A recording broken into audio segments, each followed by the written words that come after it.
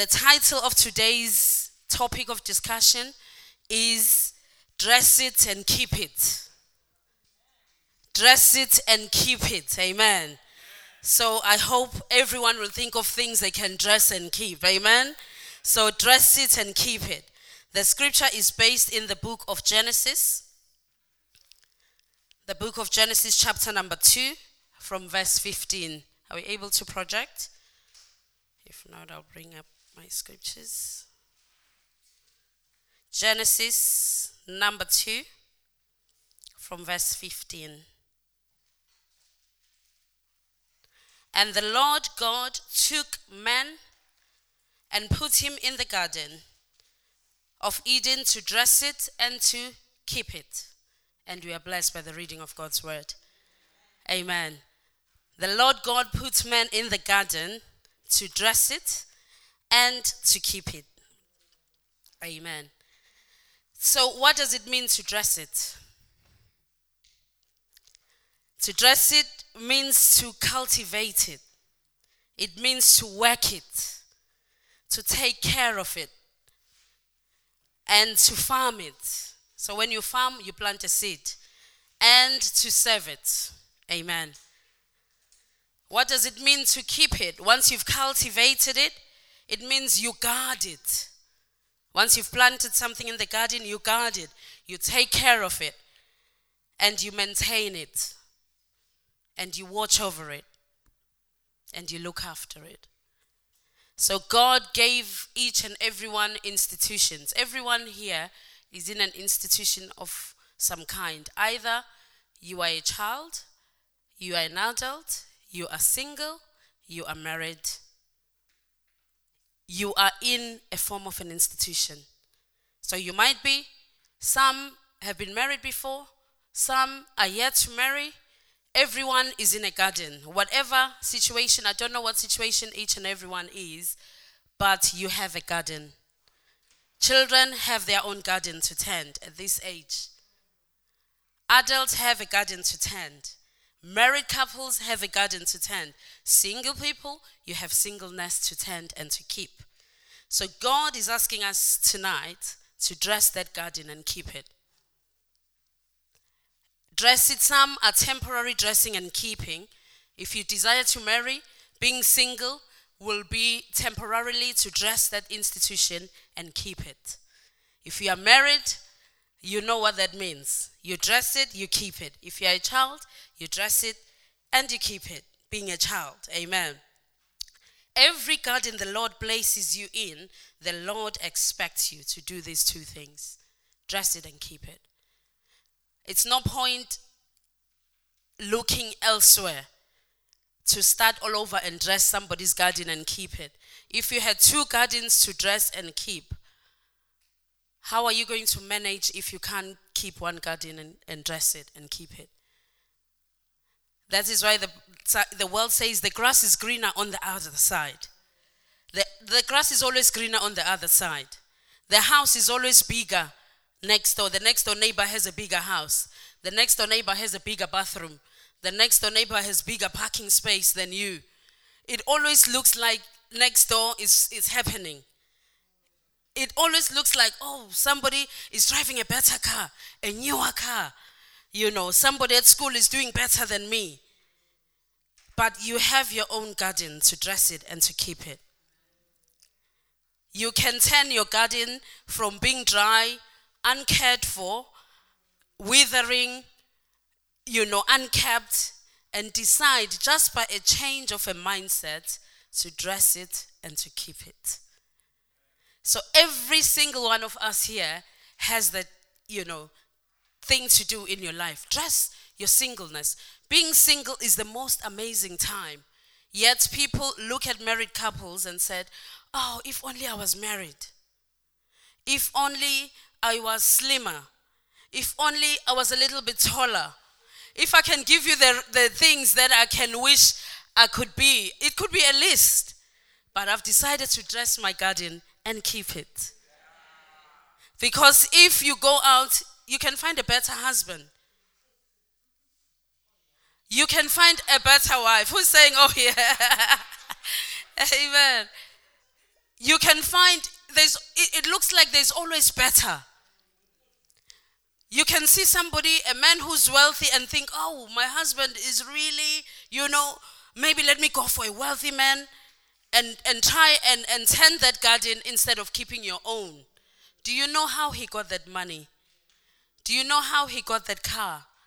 Do you know how long he's been keeping his garden for or her garden for? Sometimes it looks like everything is happening out there for somebody but not you. Have you looked in your garden? What am I doing to enjoy this stage of my life? What am I doing to be a better child? Listen to my parents. When they tell me things, children, listen, obey them. When they call you, don't have to call you twice. Otherwise, they call another person and say, please run there, and they run quicker than you. So, every time you are given an opportunity, it's your opportunity to excel. I don't know what needs to change in our lives today. It could be money issues. You always think some people are just making it in life. How are they doing it? But do you know how much sleep they have? Do you know how much they sacrifice? It all starts somewhere. Amen? It all starts somewhere. So in life, we all get given opportunities. Those opportunities may not be equal. You might be thinking, oh, why don't I have a relationship like Pastor has? It always looks like, it's always lovely, We are working on it, tilling it every day, conscious of what we do, so that we don't fall into familiarity. Familiarity is the worst killer of any relationship. If children are familiar with their parents can call them 100 times, they'll sit and say, I'm not going to go there. I'm not going to mind my mom. Forget her. Familiarity will rob us of a blessing. If you are a married woman and you obey your pastor more than you show reverence to your husband, then familiarity has set in. If your pastor calls you and you say, oh, pastor has called, let me call him back. When your husband calls, and you think, oh, I call him an hour later. What does he want now? What does he want? What does he want? He told me this in the morning. So what does he have to say again? Familiarity has set in. So we need to be very conscious of what we do in our marriages. Our marriages are a result of what we put in. So I'm going to just do 4 C's of marriages quickly, and then we'll come back. It will intermingle with the singles. So 4 things that starts with a C that you need to remember in your marriage. You need to cherish one another. Cherish one another.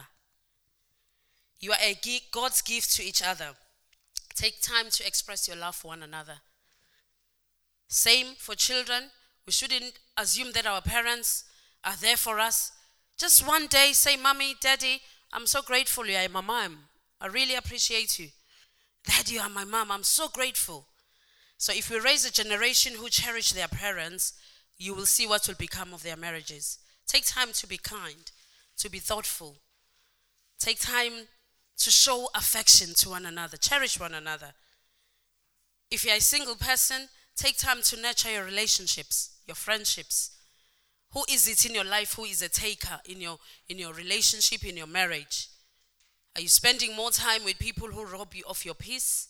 Or are you spending time with people who add to your tranquility? Let them know they are important to you. When was the last time you told your husband, you know what? You're very important to me. I'm so glad God connected us together. I'm so excited about the future we have together. When was the last time? You showed him that you appreciate him.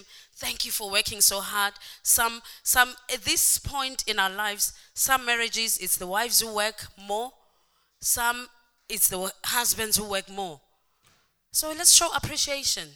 Thank you for working so hard to make sure we have a roof over our head. Doesn't matter whether you're a husband and wife, where the money comes from, as long as when we pull our resources together, it doesn't have your DNA or her DNA. The problem we make with money is our monies have individual DNAs. We say we are one, but our monies are not one. Our monies are separate. This is what brings confusion. So the number one C, cherish your relationship. Cherish your friendships. Cherish them. Don't be a friend who always phones when you need something. And people won't pick up your calls if you're that kind of a friend. I need a favor. Can you do this for me? I need a favor. Can you look after my children? I need a favor. Can you do this for me? People will run after you, run away from you. Amen? The second C is communicate. Communicate. Communication is the lifeline of any relationship. Last week, one of our daughters came from school, her best friend. And, when they parted, they were going, out of school. My husband said, "Oh, you didn't say bye-bye to your friend Ella." And, it starts everywhere. He said, "Oh, no, it's okay. Let's go. So, I had to find out, your best friend, you're not talking to her. You didn't have to say bye-bye, so I had to dig. Obviously, there was a communication problem. Another friend has come into the picture, so it's creating a lot of confusion. So communication can be a problem even with young children, with friends in Sunday school. If they don't communicate well, one will say, "Oh, your dress is like this." Oh, one will say, "Oh, no, it's not like that. You know where I got it from." And then just from misunderstanding. Do you take time to communicate in your relationships? Not just about surface value things, but communicate. Where are you with your communication? When was the last time you sat down and talked, not about somebody, not about the chores? Because communication can take form in 3 ways. You can have an informal conversation, or you can have an administrative meeting with your spouse. An informal conversation goes like, "Oh, how was work? Oh, it was great. Oh, I had this patient who made me laugh, or who did this, and and I laugh about it." That's it. That's informal things that happen. I was at the traffic light, this happened, and I had to swerve this way, I have to do this, but I'm here. Thank God I'm here. Informal conversation. Administrative duties that we do with our husbands and our wives, you'll say, "Oh, I've paid this bill. Oh, I've done this today. Oh, I went there to do that errand in the bank. I went there to do this. I went there to do this." It's okay. It's still communication. But it's just a meeting you're having with your spouse. Administrative things that run the house. Have you done the shopping? Have you done this? Have you done this? That's fine. It's communicating. But then we are looking for the third level, where you speak about challenges that you are going through, where you are open enough to discuss about the things that really touch the core of your being. Some husbands are sick, they can't tell their wives. They can feel that, "Oh, I'm not well, but they can't discuss it. They are scared they'll be judged. They are scared they'll be put in a box, if they can't have vitamin C for whatever reason. And adults, what I mean? If vitamin C is not happening, it's a challenge. You have to discuss it. Why is it not happening? Why is it not happening? Is it a medical issue? Is it because communication, you take it from outside? It goes into your lounge, in the kitchen, and it goes to bed with you. And if you have series of non-communication, it builds up.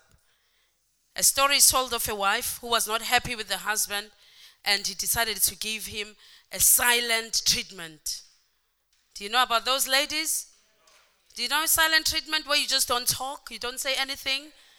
Cold shoulder, nothing, you don't say a word, you don't react, you are just the same. After 12 days, the husband, "Wow, we really are having a good time this time, right?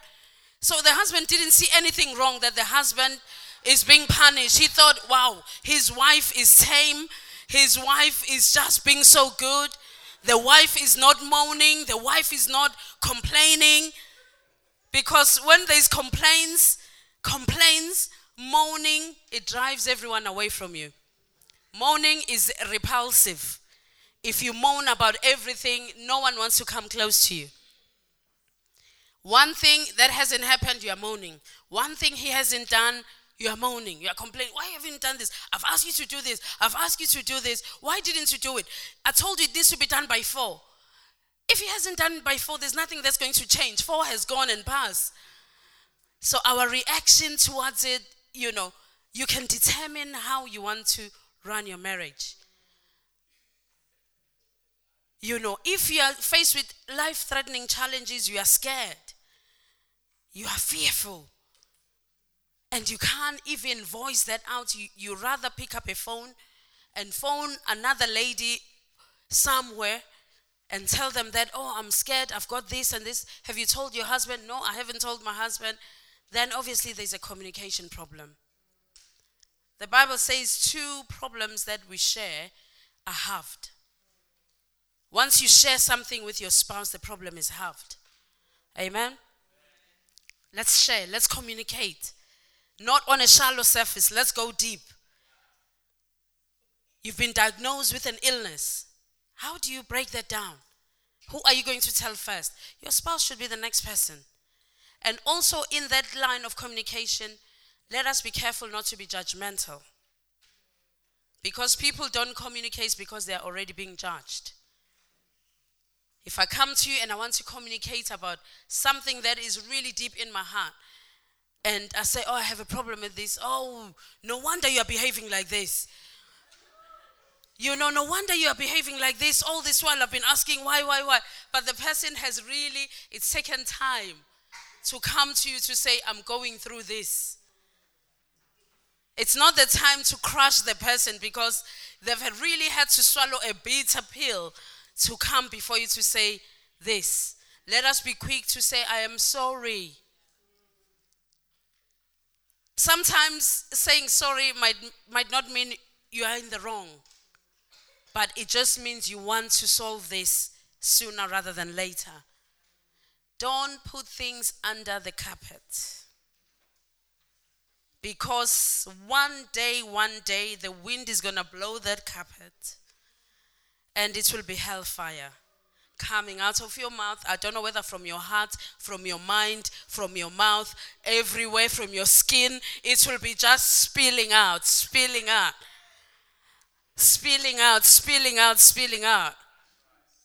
If we don't talk about it, it's there. You sleep with it. It's been proven that high blood pressure sometimes is caused by things we don't discuss. We don't talk about. Because when you lie down, your heart is going, racing, thinking in your sleep. It's not just the only cause of blood pressure, but it can cause stress. People don't sleep. You wake up, you're breaking out with sweat because you haven't discussed that thing you need to discuss. Money issues. Do you sit down and discuss where you want to go money-wise? If you're single, it's fine. What do you have coming? How do you spend your money? If you're given pocket money, what do? You buy sweets with your pocket money? Okay. Well-taught children. You just don't think about sweets all the time. You're single, think about your future. Do you know Solution Chapel has been now here 10 years? And can you imagine 10 years? If you don't have a financial vision, you don't know where you're going financially, it's not going to help us plan well, isn't it? So communication is key. It is the brick and the mortar of any relationship. Track back any confusion you have in your marriage or your relationships. It goes back to communication. Amen. I'll soon be taking questions. Compromise. Number 3. The great enemy of love is selfishness. Marriages, they dissolve because of selfishness. You enter into a marriage and you expect your husband or your wife to be inferior or under you or submit to you, and she doesn't have a say in the marriage. You cannot always have your way in a marriage. Amen? It's two people coming together, not one person. You are merging to become one. Two, you come from different backgrounds. When I grew up, I handled money differently. When my husband grew up, he handled money differently. When we come together, we have to reach what? A compromise. In most of the things, it has to be compromise. Vitamin C today, vitamin C not today. Headache today, headache tomorrow.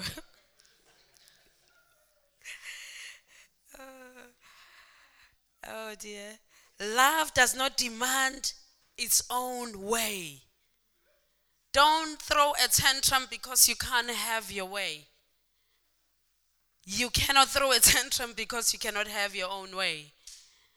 Let's reach a compromise. Let's reach a compromise. Let's sit down and reach an agreeable compromise. Amen. Lastly, C is for Christ. In every relationship, Christ should be the center of that relationship.